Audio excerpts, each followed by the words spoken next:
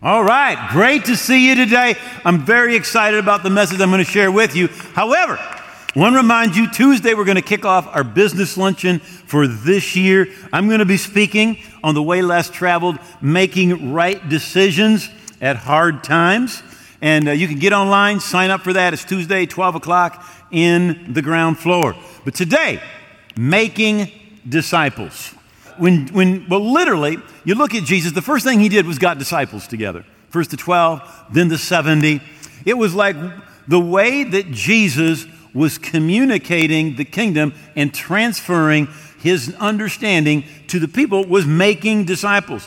When he arose from the dead, Matthew 28, he says, go therefore and make disciples of all nations. He didn't say, go and make followers.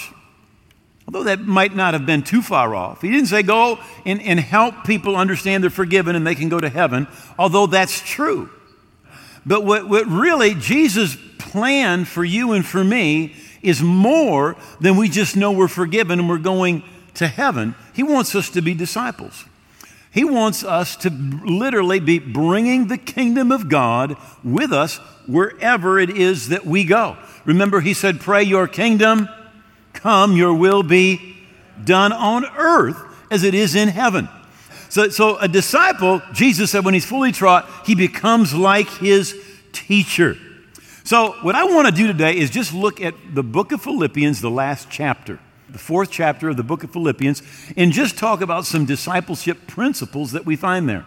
Now, the Apostle Paul was also a disciple maker. In fact, every time he went someplace, you find Paul had a bunch of people with him. And he was training and he was discipling them. Now, Philippi is one of the churches that he began. It is on the Aegean Sea, in the north of the Aegean Sea. And it was a Roman colony where they really encouraged Roman soldiers to go as they would retire.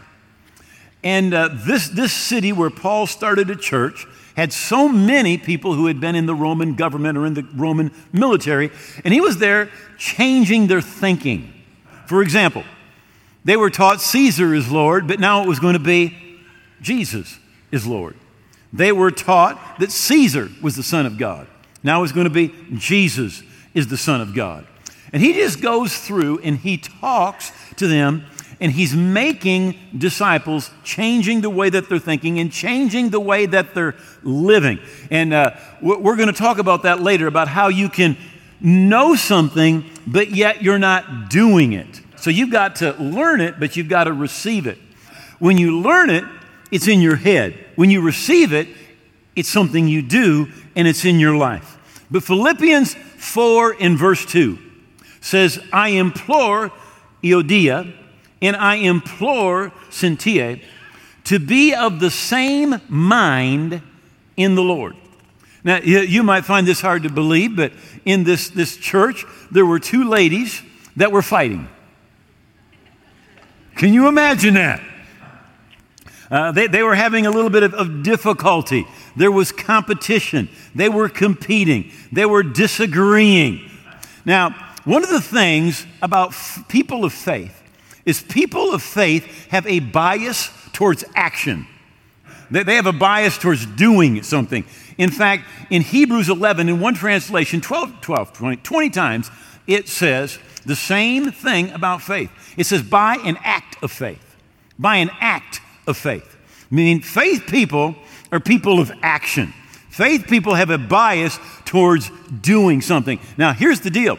We're to use that bias that we have, that bias towards action, not to fight against people, not to compete with people, not to compare with people, but we're to use that to stand against the devil.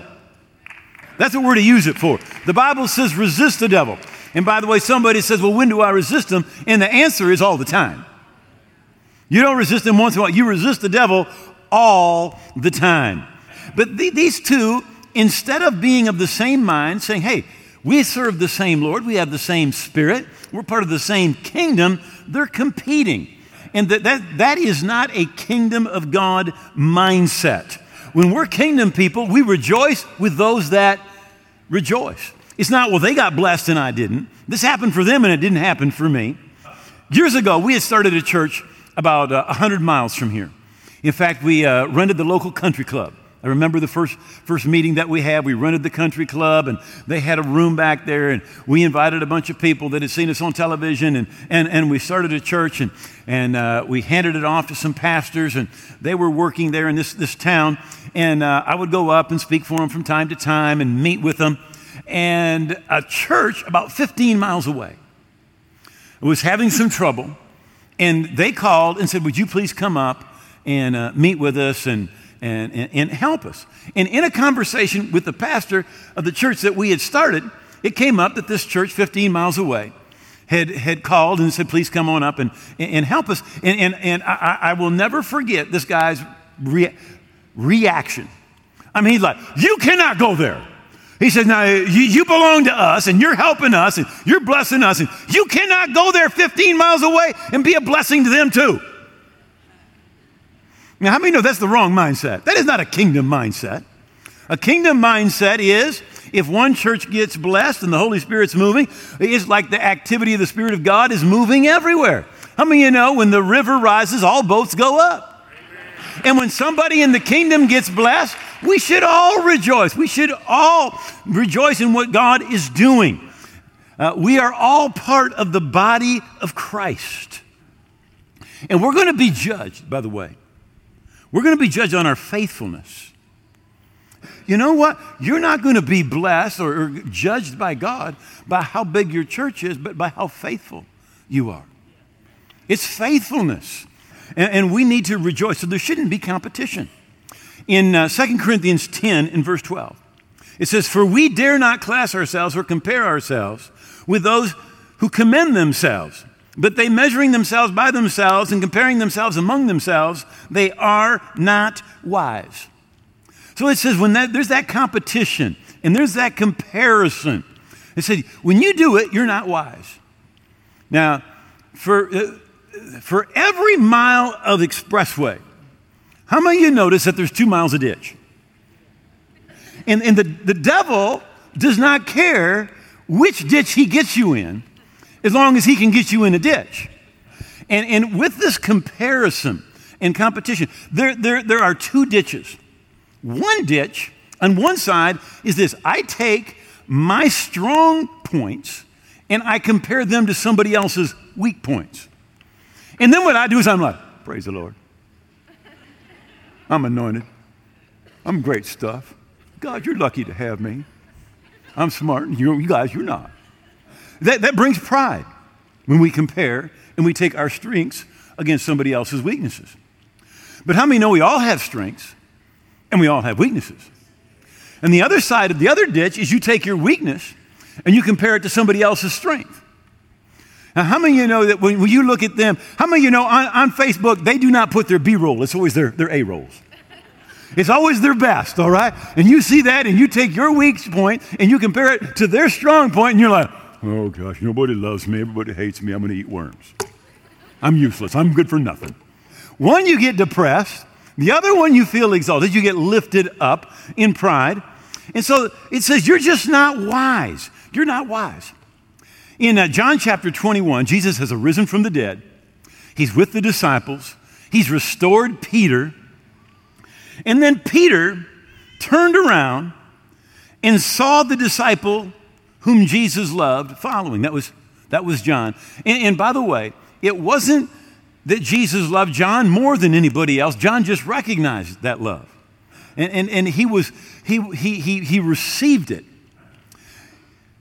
It says, who also had leaned on his breast at the supper and said, Lord, who is it who will betray you? And Peter, seeing him, John, said to Jesus, but Lord, what about that man? Well, God, I know what's going to happen to me because Jesus had just told him what was going to happen to him. He says, I know what's going to happen to me, but what about him? And Jesus said, shut up, none of your business. That's my translation. Hear what he said. If I will that he remains till I come, what is that to you? You follow me. You follow me. Don't worry about what's happening with somebody else. Don't compare what's going on in your life to what's going on in somebody else's life. Again, we're going to be judged by faithfulness to what God has called us to do, and not by what somebody else did, not by what goes on in their life. but our life. Verse 4, rejoice in the Lord always, and again I say rejoice. We need to control our emotions and our attitudes. Jesus said it this way. He said, let not your heart be troubled. Now, we live in a society today that basically believes that whatever emotion you feel is legitimate and right, and you just go with your emotions. But the Bible does not teach that. Jesus said, don't let your heart be troubled. Don't let there be depression. Don't let there be dread. Don't let your emotions move you and rule your life. One of the signs of being mature spiritually is that you don't let your emotions govern your life. Don't let an attitude downgrade you because of an event, a person, an emotion, a circumstance, but keep that attitude of faith. The Bible says, since we have the identical spirit or attitude of faith. And there's always going to be, whenever you have that attitude of faith, there's always going to be people that are going to try to pull you down to their level. Always. When David shows up in the valley of Elah where Goliath is saying, send me a man to fight. And David says, hey, I'll go.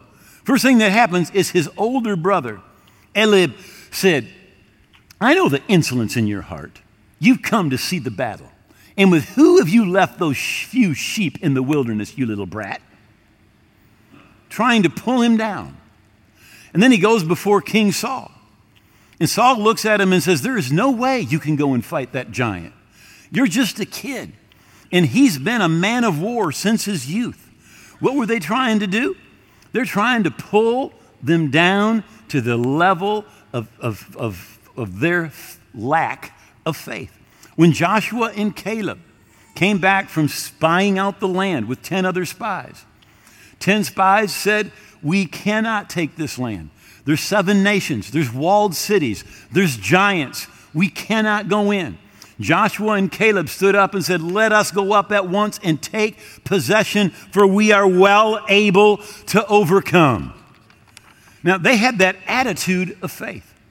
Remember, he said, rejoice in the Lord always, and again, I say rejoice. He's saying we've got to have this attitude of faith. We've got to keep on believing. Now, when Paul and Silas were thrown in prison, the Bible says they've been preaching, they're thrown in prison, they whip them, their backs are bleeding, they put them in the prison, they put their hands and their feet in stocks, and there they are, it's midnight, it's dark. The problem was that they had their backs bleeding, the enemies had put their hands and their feet in stocks, they were chained up, but they hadn't put any duct tape over their mouth.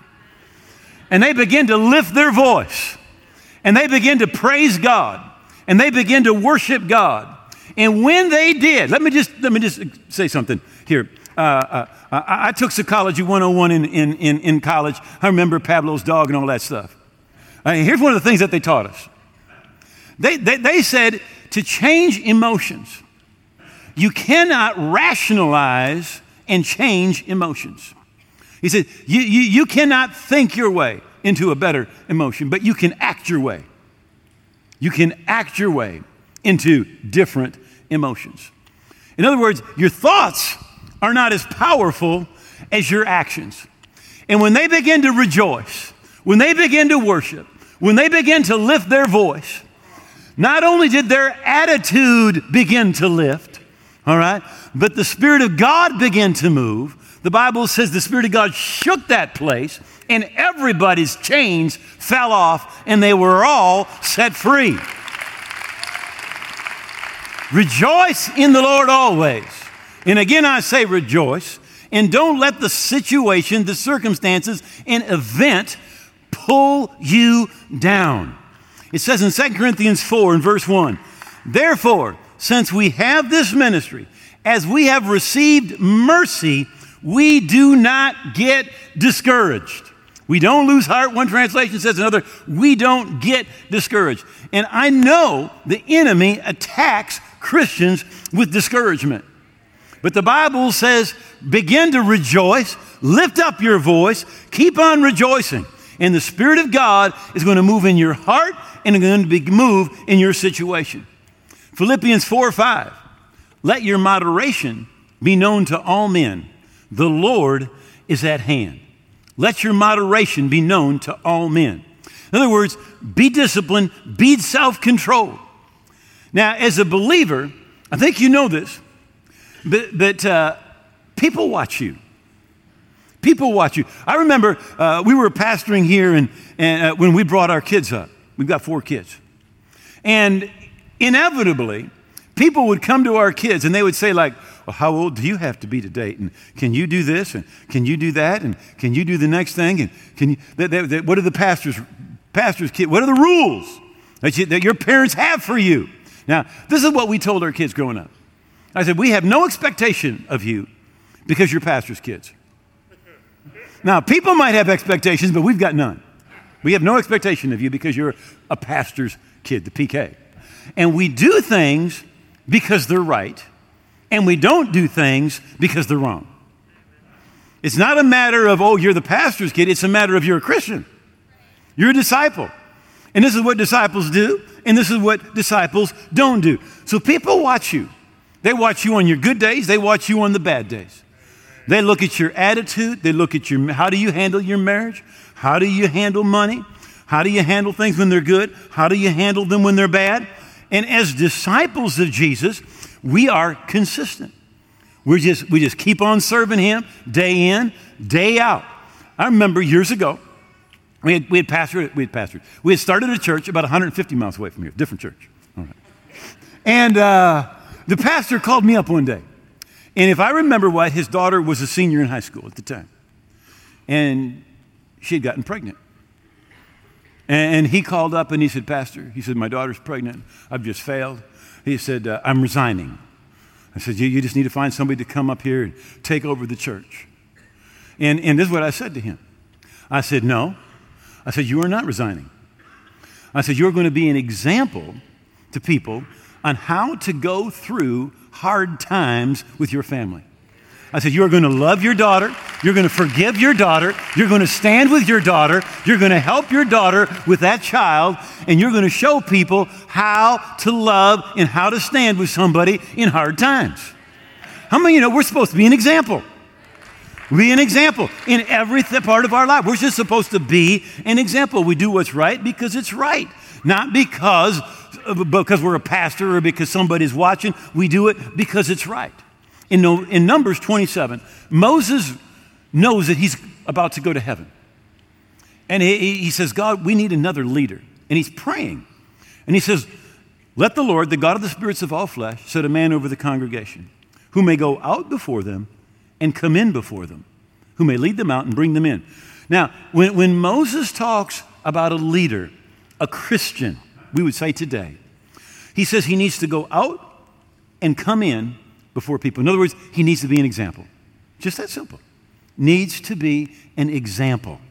How many of you know none of us are perfect? But we're working on stuff. Are you working on some stuff? I'm working on some stuff. We just keep working on it. We keep doing what's right. And in the Bible, Moses said, he said, they're going to be an example on how to go out, how to come in. How do you live? And then he said that he may bring them out, or take them out and bring them in. You see, you're living it, and then you can help other people live it. You just simply be an example, day in, day out.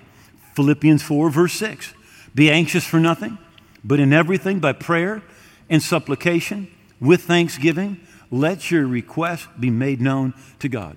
Now remember, he's helping them be disciples.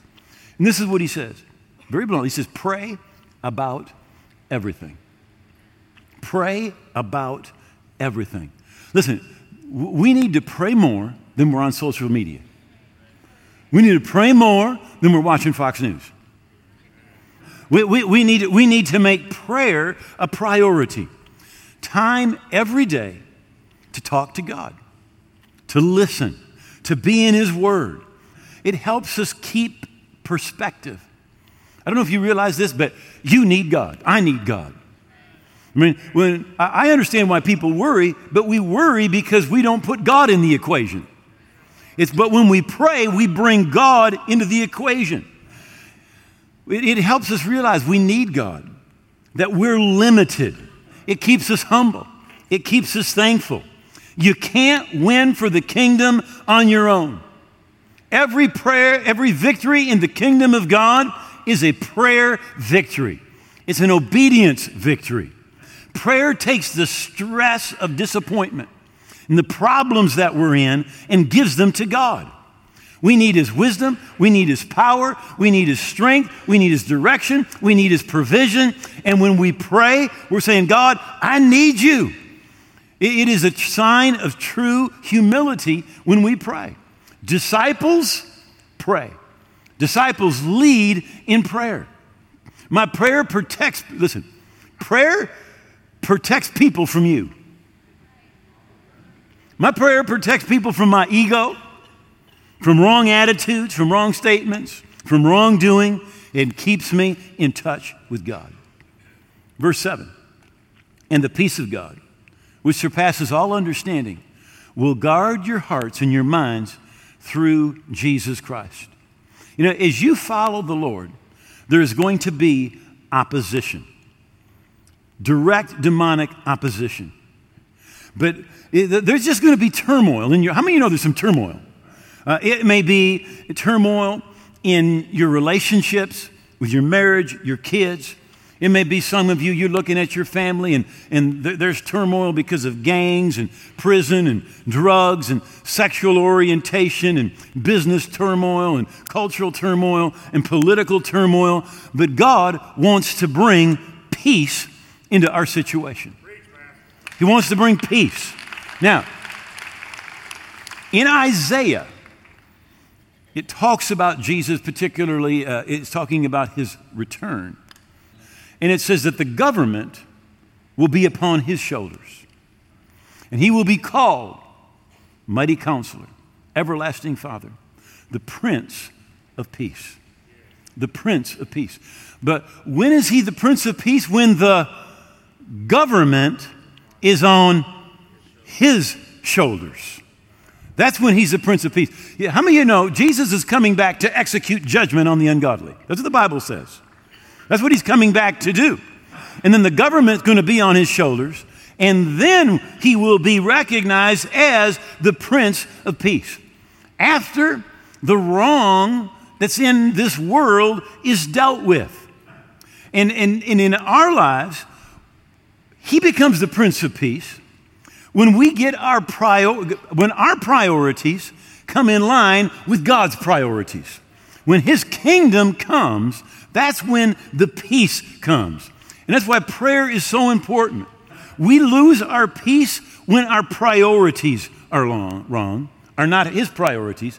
And we lose our peace when our pace is not God's pace. So we've got to move at His pace, and we've got to move with His priorities. We've got to confront some things in our lives, and then that peace of God, He becomes our Prince of Peace. Philippians 4:9. And the things that you've learned and received and heard and saw in me, these do, and the God of peace will be with you. Now, I'm not going to hit everything that's in this verse, but notice the things that you've learned and received. He said, there's things that you saw in me. Now, number one is we need to be connected with people that are ahead of us in their spiritual journey. We need to be, the Christian life, the life of the disciple cannot be lived alone. We need to be connected. That's one of the reasons we're in church. We're connected. We're encouraging each other. How many of you know the world is not going to encourage you to follow Jesus? It is going to discourage you. But today, we're being encouraged. So be connected to people that are ahead of us in our journey. But notice he said the things that you've learned and received. So first of all, we learn. And when we learn, we know. When we learn, it's something in our head. But it's not enough to just learn. We've got to receive it. Well, in literally, it's like that attitude of faith that God is going to bring us through to victory. There's this spirit of humility that comes. We've got to have the same love for God, the same love for the kingdom, the same love for His Word, standing together against the wiles, the Bible says, of the enemy. But it's the things that you learn and receive. So learning and receiving are not the same. Again, you learn it, it's in your head. But when you receive it, it's in your heart. When you learn it, you know it. But when you receive it, you do it. And how many of you realize that if you had received everything that you learned, you'd be a spiritual giant? It's not that we don't know enough, because we know it in our head. But do we've received it? Do we have it operating in our life? See, you can learn to be a giver, but are you giving? See, you can learn to forgive, but you haven't received it, so you're not forgiving. You can learn that you should read the Word every day, but you haven't received it because you're not doing it. You can learn that you should pray, but you haven't received it because you're not praying. You can learn that you can't do the Christian life alone, but yet you're trying to do it alone because you haven't received it. You can know it in your head, and you've got the knowledge. But when you receive it, it's in your heart, and it's operating in your life. He says you need to learn, but he says you also need to receive it. Get it operating on the inside. We don't want to just have something in our head and say, well, I know that. But if it's in your heart, you're doing it. What we're learning, what are we doing? What are we receiving? If you learn and you're not doing it, you haven't received it yet. One last verse. I'm going to skip to the end. Verse 17. Not that I seek the gift, but I seek the fruit that abounds to your account. Now listen, there is only one account that matters, ultimately.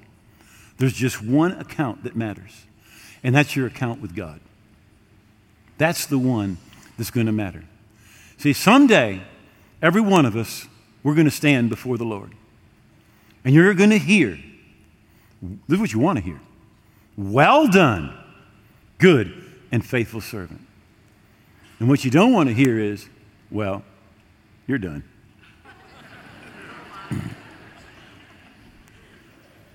One account matters. He said, I seek the fruit that abounds to your account. What's significant in heaven? What's significant for eternity? You know, you sow an extra $100 to reach the lost. You take of your time and you invest it to help others. And I've said this to the staff so many times. But what disciples do is disciples do inconvenient things at inconvenient times. Inconvenient things at inconvenient times. Do you prioritize the kingdom? Do you prioritize serving? Do you prioritize church? Down here, it may look like you should not have done something. If the world looks at you, they're going to think you're crazy. There was a widow, the Bible says, and Jesus is standing outside the temple as people are walking in. And the Bible says that rich people put in a great amounts. And she came by and put in what would be about a penny. And she put that in as the offering. And Jesus said she gave more than anybody else. She gave the most. And the truth is, people with less almost always give more than people that have more. Because God's not looking at our quantity. He's looking at the quality. He's looking at what we have left, not what we put in. But do you know what? Jesus did not condemn her. Jesus didn't say, hey, go take that out and give it back to her. How many of you realize she gave everything and Jesus praised her? How many know it looked to everybody? If I saw somebody gave their last penny, you know what my temptation would be? My temptation would be, let's take $50 out and give them the 50. Because that's the way I saw it. I would see it. But it says here that Jesus commended that woman for what she did. And by the way, I don't know what happened to her that day, but I believe with all my heart that God saw what she gave, and God came in and God moved on her behalf. God's account on Judgment Day is the only account that is going to matter. And Paul writes to these disciples, and he says, I'm not seeking the gift. He said, I'm seeking the fruit that will abound to your account. That you'll prioritize the kingdom of God, prioritize eternity. He says, because someday you're going to stand before God and we're going to give an account. And what we have done for the kingdom is going to be in our account, and we're going to be rewarded for what we've done. Would you please bow your heads for just a moment? If you're here today and you're away from the Lord, you're not right with God, you're not living right, you know it, you're away from God in your heart, and you need to get right with God, I want you to listen. God loves you. The Bible says in Psalms 99, He was to them the God who forgives. And that's who He wants to be to you today. He wants you to receive the forgiveness that He has for you. And what we tend to do is we tend to look at ourselves and feel like we are not qualified, that we've done too much. But no life is too dark, no valley too low, no sin so shocking, no sex so perverted, no relationship so appalling, that the blood of Jesus will not reach down and cleanse, set you free, and make you whole. And if you're here today and you say, I want to receive the forgiveness that God offers me, that Jesus purchased for me at the cross, and I want to surrender my life to Jesus today. In just a moment, I'm going to say 3. And when I say 3, would you lift your hand? And when you lift your hand, we're going to pray. God's going to meet you right here in this place. And as you lift your hand, you're saying, first of all to God, God, I know I'm a sinner. I need a Savior. I'm coming to Jesus to be saved and to be forgiven. 1. As you lift your hand today, you're saying, today I'm coming and I'm going to surrender my life to Jesus. Every part, I'm going to hold nothing back. 2, now get ready. As you lift that hand, you're saying, today I'm receiving Jesus. He's going to come into my heart. He's going to bring forgiveness. He's going to make me a new person on the inside, a part of your kingdom, on my way to heaven. 3, lift that hand up. Pray with me. Pray with me. I'm not right. Thank you. I see that hand, and I see that hand. Are there others? Thank you. God bless you. God bless you. God bless you. Someone else. Thank you. God bless you. Up in the balcony. Others. Thank you. God bless you. God bless you. God bless you. Somebody else. Include me. Include me. I'm not where I should be. Thank you. Over to my right. God bless you. I'm going to ask everybody to stand. And if you lifted your hand, would you please look right at me? Would you move to the aisle that's nearest you, wherever that is? Make your way right down here. I'm going to come down here, but God is going to meet us right here. We're going to pray. And when we say amen in just a moment, your past is going to be gone. You're going to be right with God. You're going to be on your way to heaven. If you're in the balcony, please make your way down. We're going to wait for you. Come on down. Come on down. Over here on my right, back over here, back there. Make your way down. God is going to meet us right here. Now listen, Jesus said, if you confess me before men, I will confess you before my Father in heaven. If you came with somebody, bring that person with you. Bring whatever you need, but make your way down.